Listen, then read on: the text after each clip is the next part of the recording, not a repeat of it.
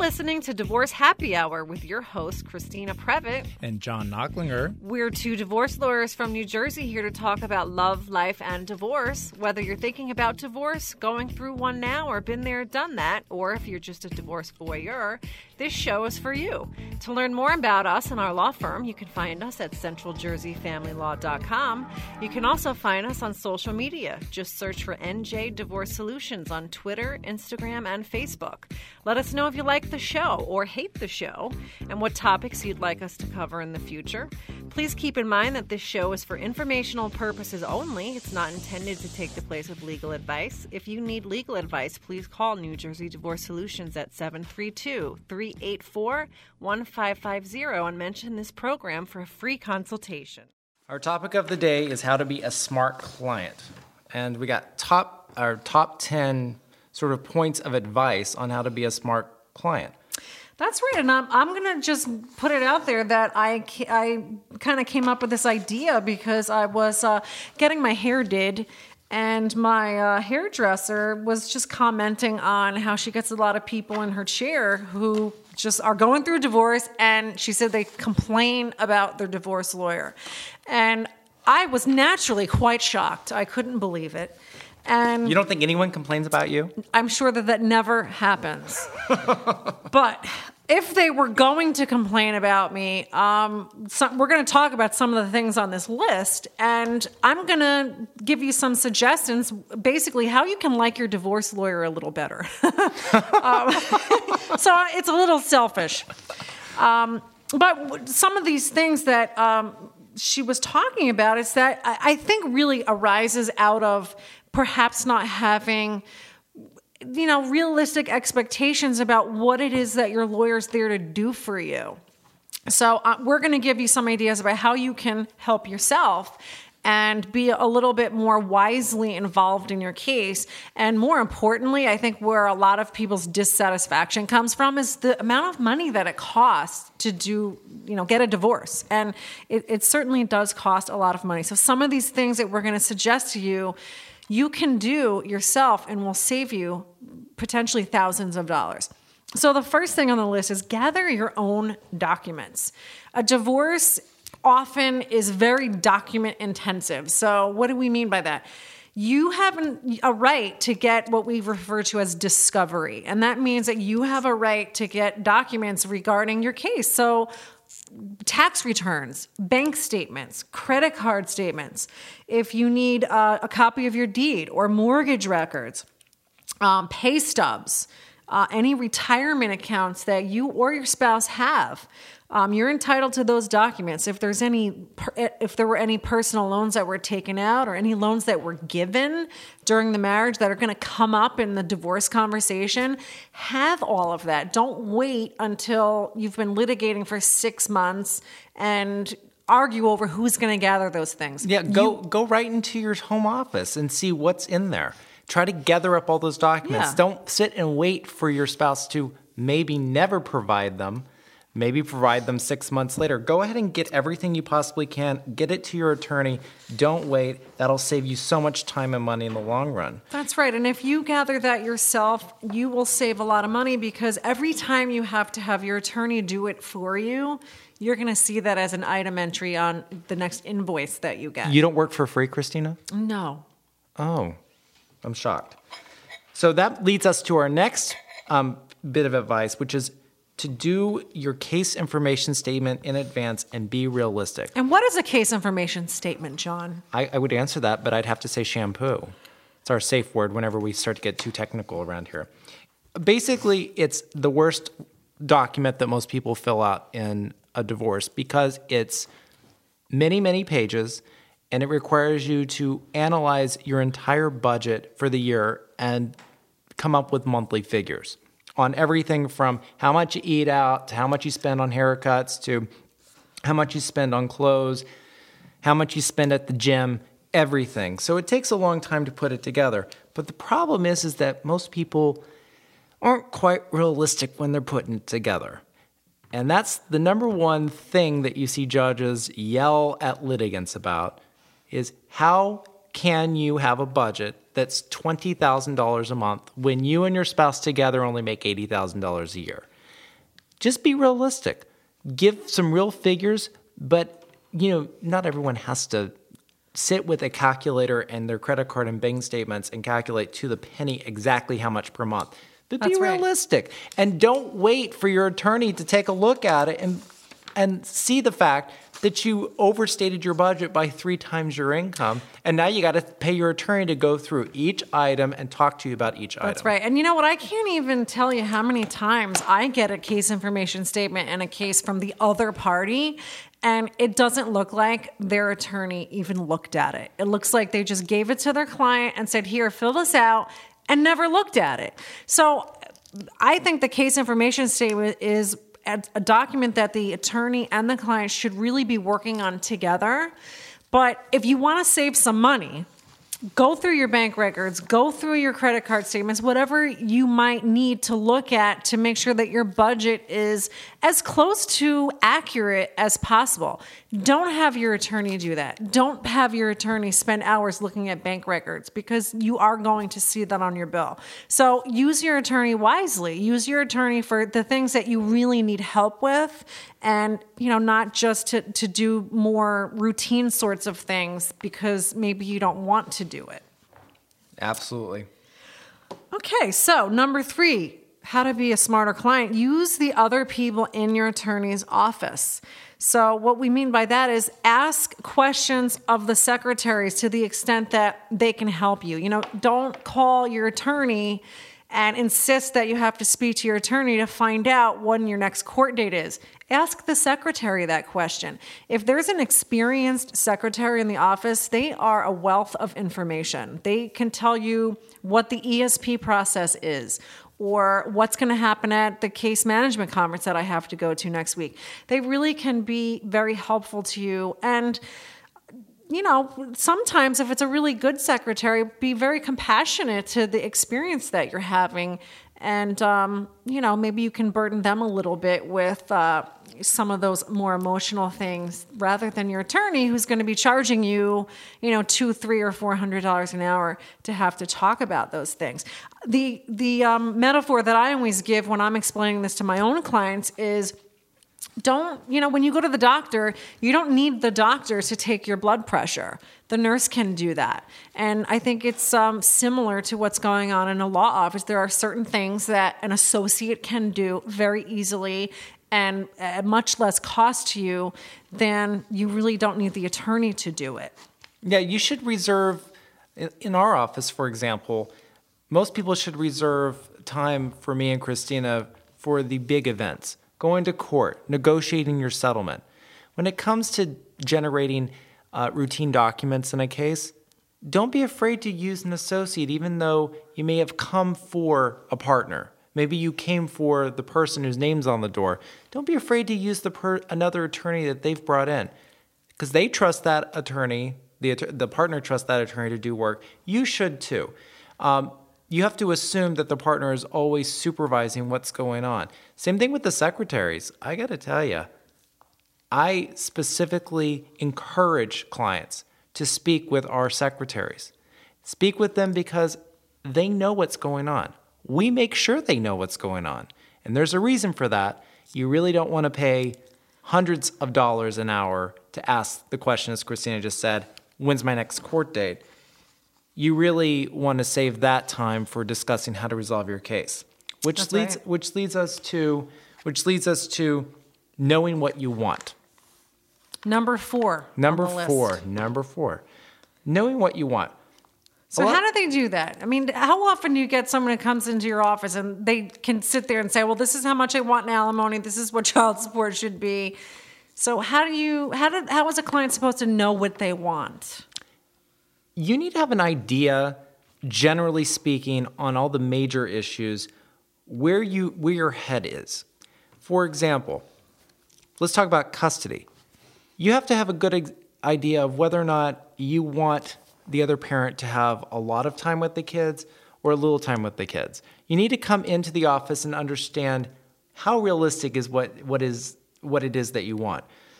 You can't just come in and say, I don't want my husband to have any time with the kids. That's not reasonable. So to know what you want, you have to know what you want, reasonably speaking. That's right. And isn't it the attorney's job to help the client understand where reasonable is? Because there's a window that's reasonable, right? It's not a specific thing. There's a window, there's a range. And it's up to your attorney to sit down with you and discuss where that is. Where's the reasonable range? But you have to listen.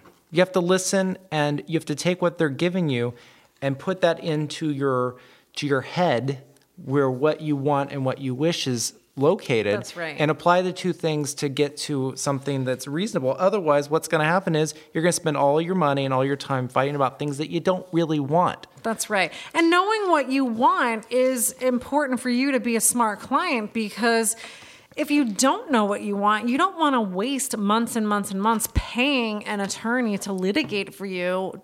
To what end? What is the goal? So that's really what that means, is know what your goal is, and obviously you need your attorney to help you with that a little bit, but you should at some point be able to make decisions about your plan. That's what I always tell people. You need a plan. So for instance, that could be, where am I going to live? Am I going to stay in the marital home, or can I afford it? Or do I need to move out? And if I do, where am I going to go? Am I going to buy?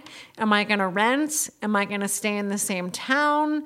And also another issue that comes up often, particularly for women who have been at stay-at-home moms, what am I going to do for work? Do I have to go back to work? What can I do?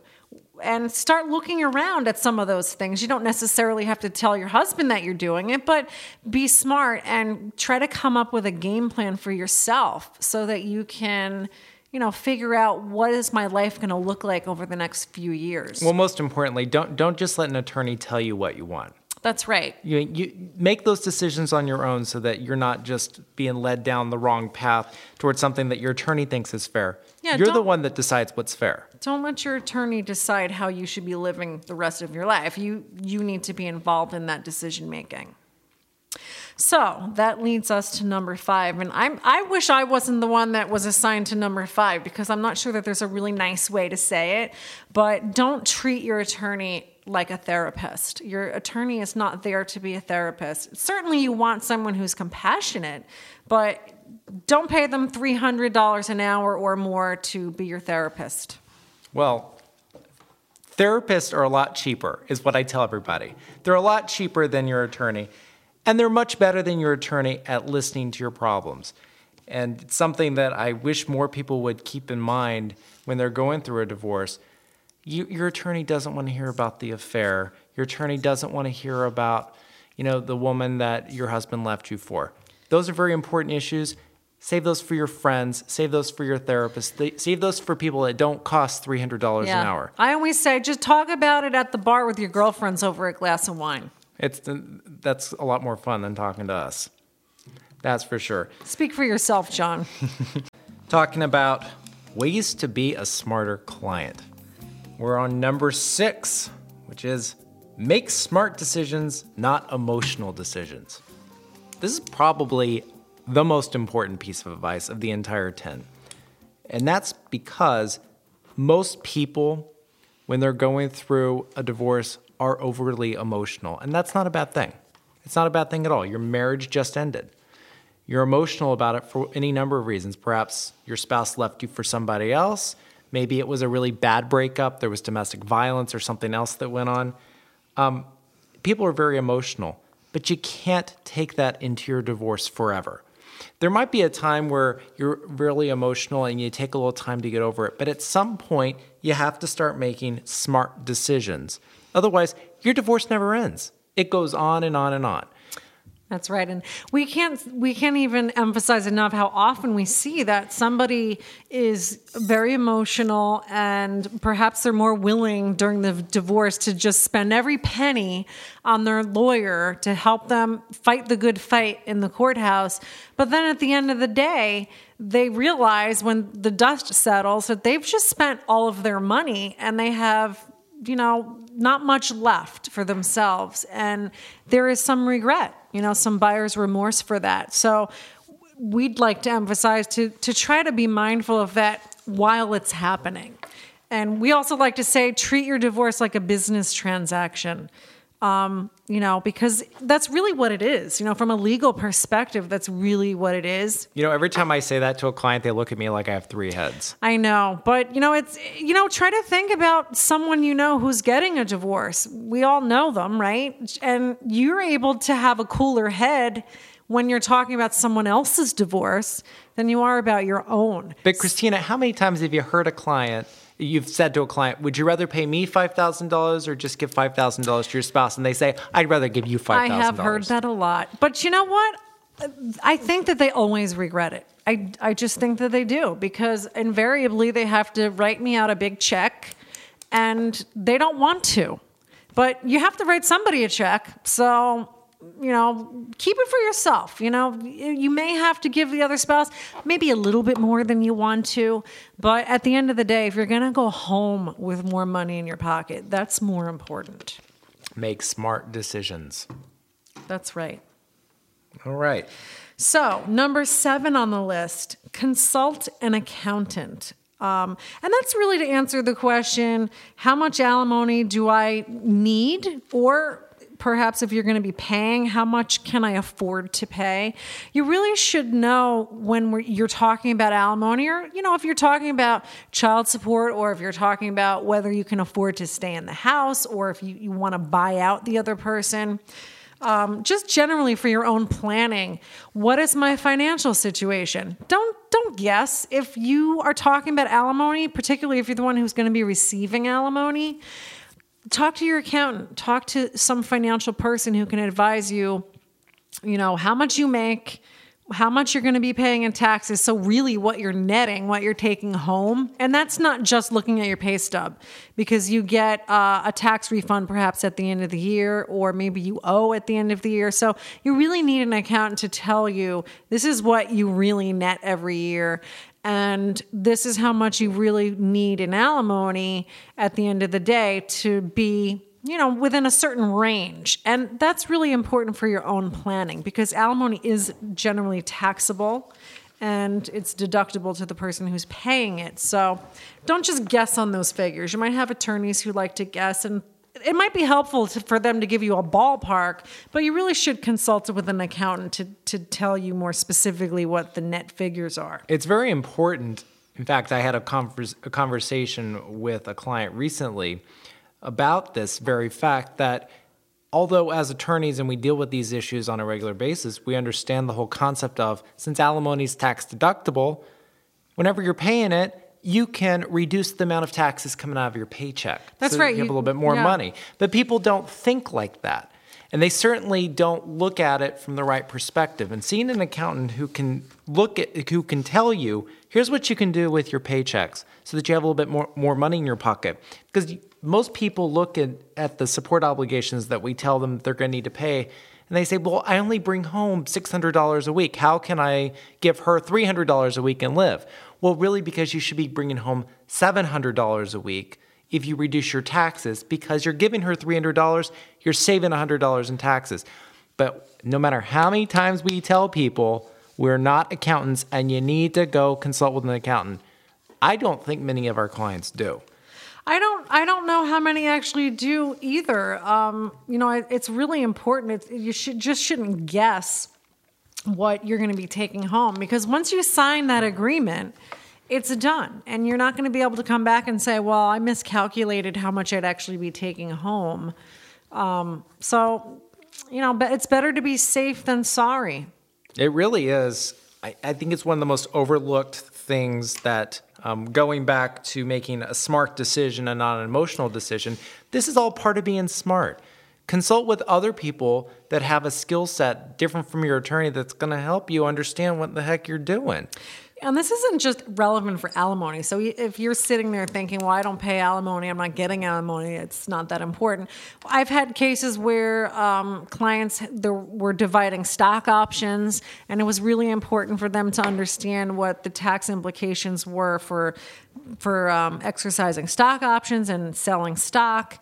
If there's a brokerage account, I have another case now where the people are talking about liquidating a brokerage account to pay off credit card debt, and they're there will be tax consequences for that. So it's important for them to understand what the taxes are going to be. So there really could be a variety of tax implications, however small or large, that you should be aware of because you don't want it to just sneak up on you. And we do apologize. There's really no way to make this any more interesting because, quite frankly, taxes, numbers, they're really not interesting, and no one likes to pay alimony. But it's really important that you understand that speaking to people other than your attorney is all part of making a smart decision. And I don't mean speaking to the bartender or speaking to your friends. I mean other professionals that can really help you, which leads us to number 8, which is another professional that really you should speak to as part of the process of getting divorced, and that's a realtor.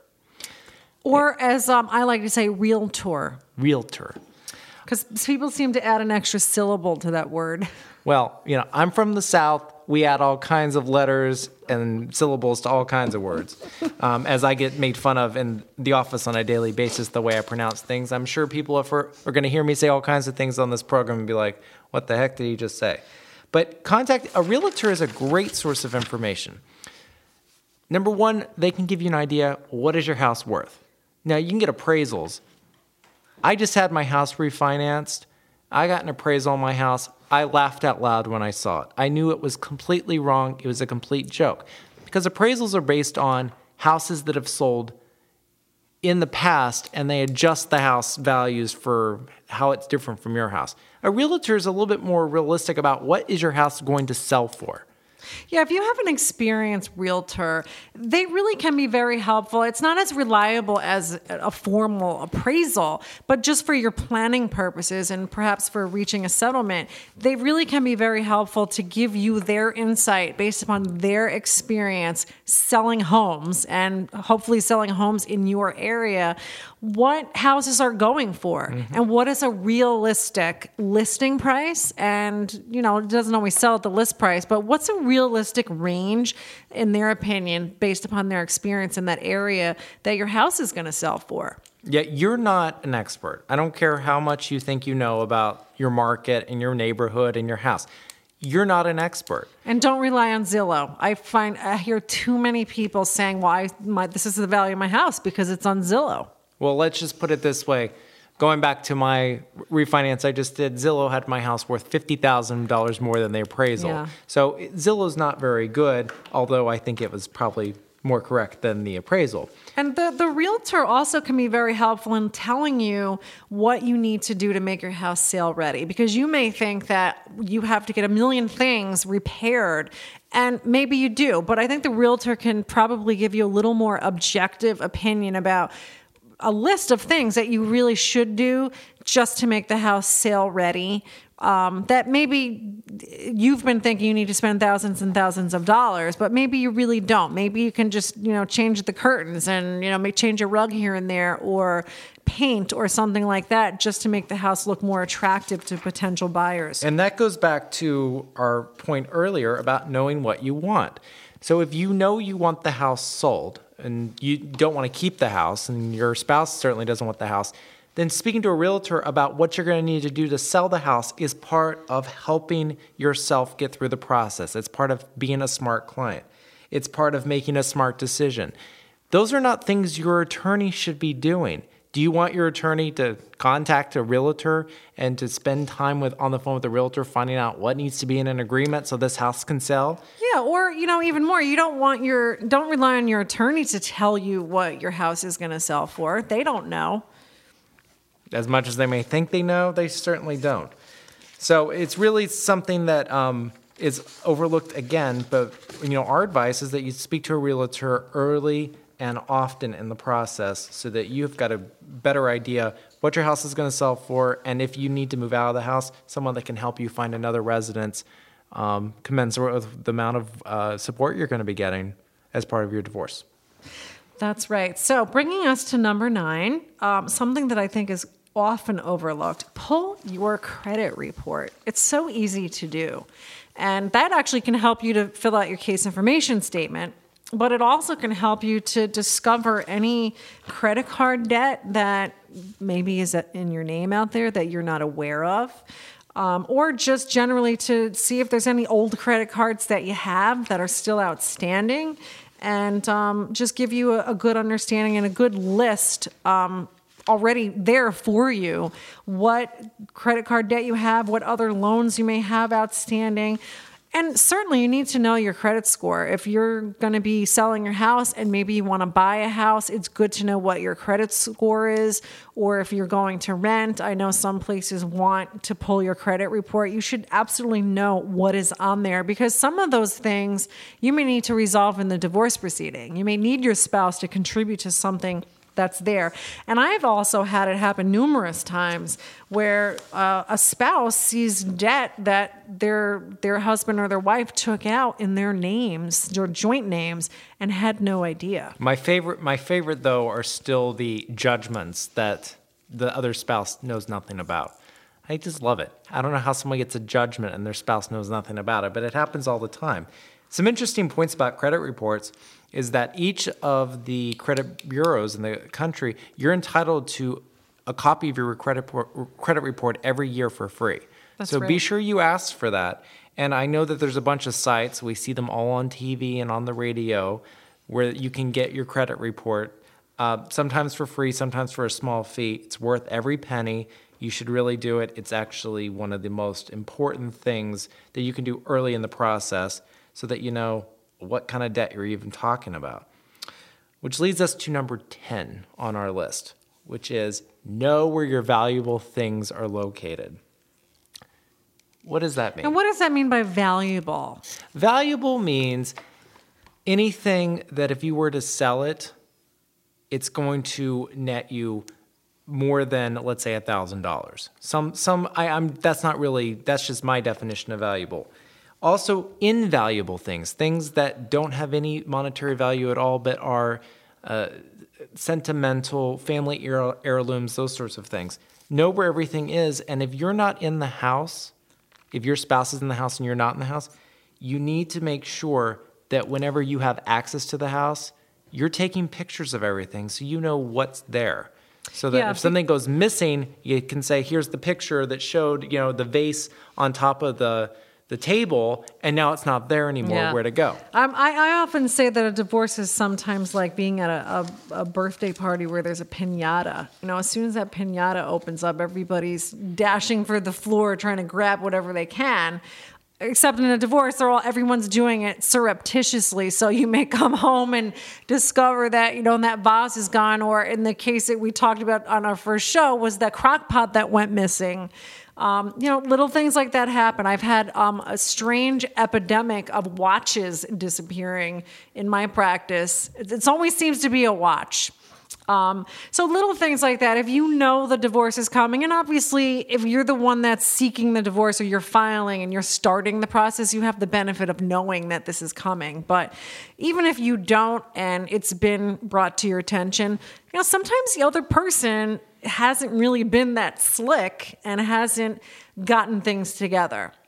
And we're certainly not suggesting that you start pilfering things around the house, but if you're concerned about something disappearing, take a picture of it. Or there's nothing that says that you can't, take some items that really are of particular value and put them somewhere for safekeeping. That doesn't mean steal it. It means for safekeeping, because if it is subject to equitable distribution, you're going to have to produce it at some point. But if you're worried about it disappearing, you can certainly put it somewhere for safekeeping. Well, it's interesting you say that. That's always my advice, is that if you're scared something's going to disappear, put it somewhere for safekeeping, and we'll tell the other side where it is. That's right. One of the things that in certain cultures is that there are a lot of there's a lot of jewelry and other valuable items that people acquire, particularly on the day of their marriage.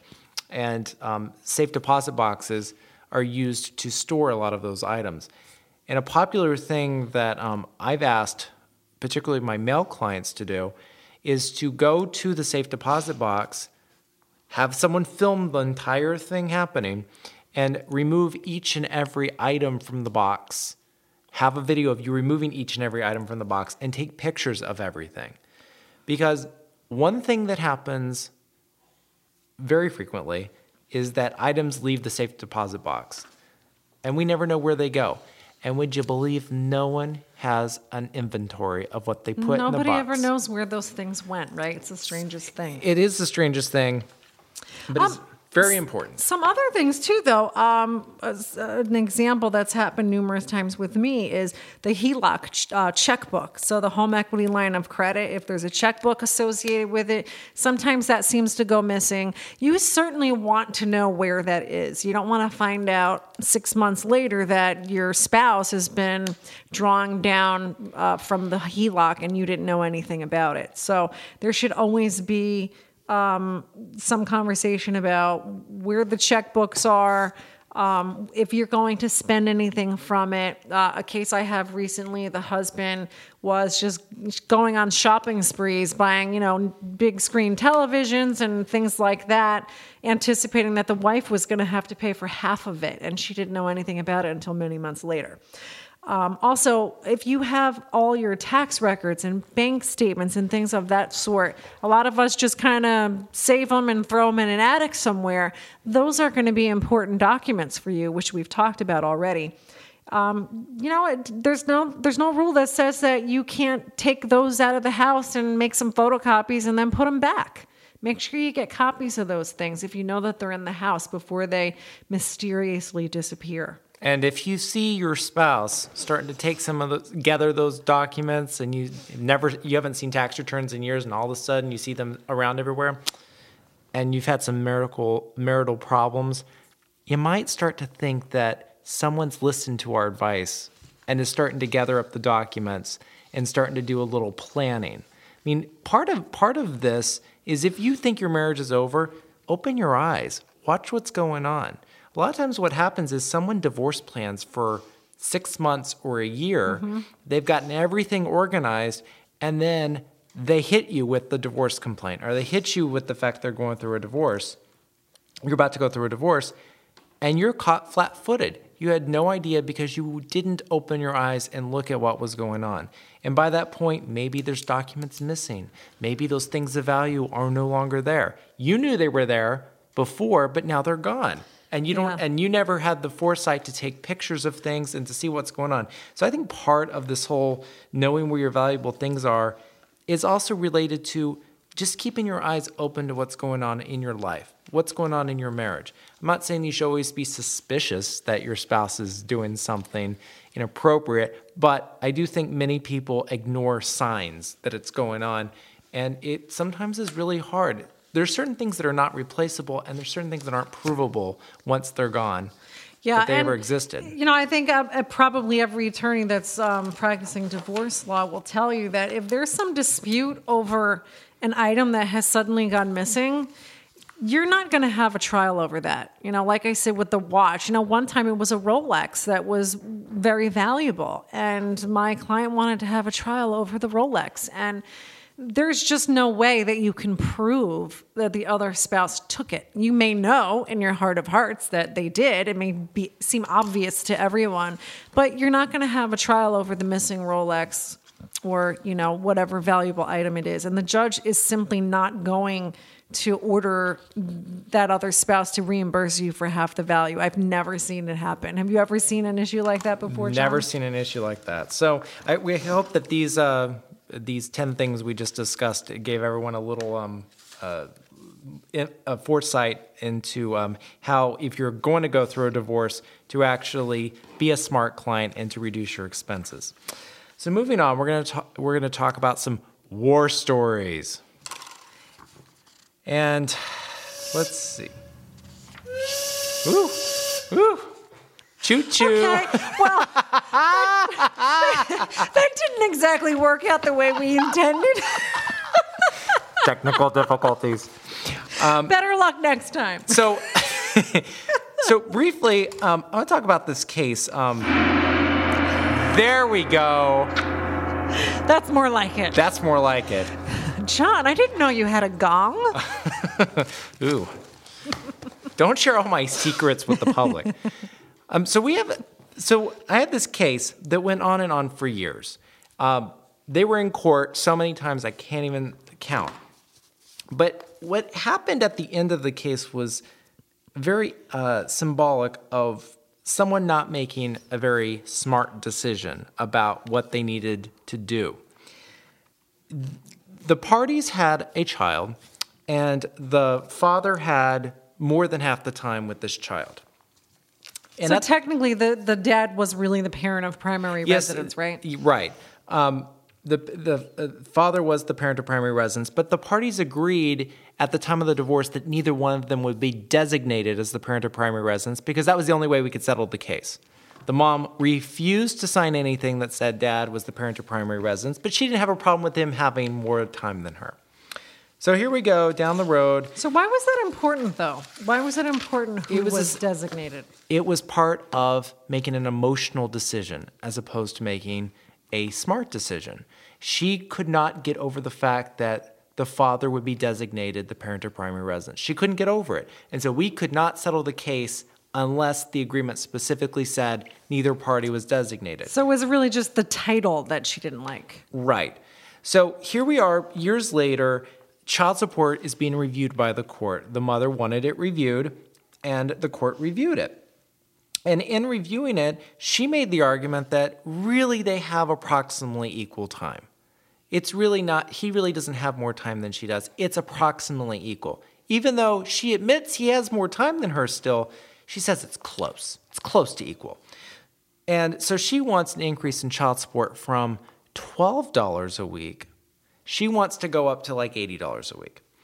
So the judge sends everything to what's known as a hearing officer, which is somebody in the courthouse that just deals with child support. They're not a judge. They basically make recommendations to a judge about how child support should be calculated.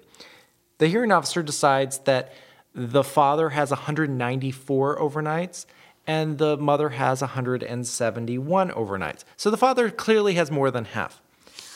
And under our law, if you have more than half the overnights with the child, you are the parent of primary residence for purposes of child support. So that just means that the PPR, the parent of primary residence, is the one that receives the child support? Is that what that means? Yes. Okay. Yes.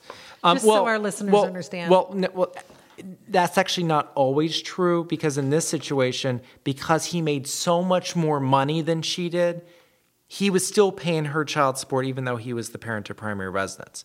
So the key here is that everyone told her it doesn't matter that your agreement says that neither one of you are designated a parent of primary residence. He has more time than you do, and the child goes to school based on his residence, which are, not to get too much into the weeds, but the two ways you can decide who's the parent of primary residence is whoever has 50% plus one overnight, or if the parents have exactly equal time, whichever parent the school, with the child's going to school, is based upon. Those are the two ways that you can decide who's the parent of primary residence. So anyway, long story short, she lost at the trial level, and then she went on an appeal, where she lost again. And at the end of the day, she spent $10,000, and child support increased from $12 a week to $24 a week, all because she didn't make a smart decision. She made an emotional decision, and she decided she wanted more child support no matter what. She didn't listen to anyone along the way, and what happened? This child was out from both parents $20,000 that he could have used for college and all kinds of other things because she didn't know how to make a smart decision. She really added insult to injury by spending a lot and then losing. Well, it's been fun, Christina. It has been fun. So much fun. Well, join us next week where we're going to discuss mediation, how to prepare for mediation, what to expect at mediation, hopefully give everyone some insight.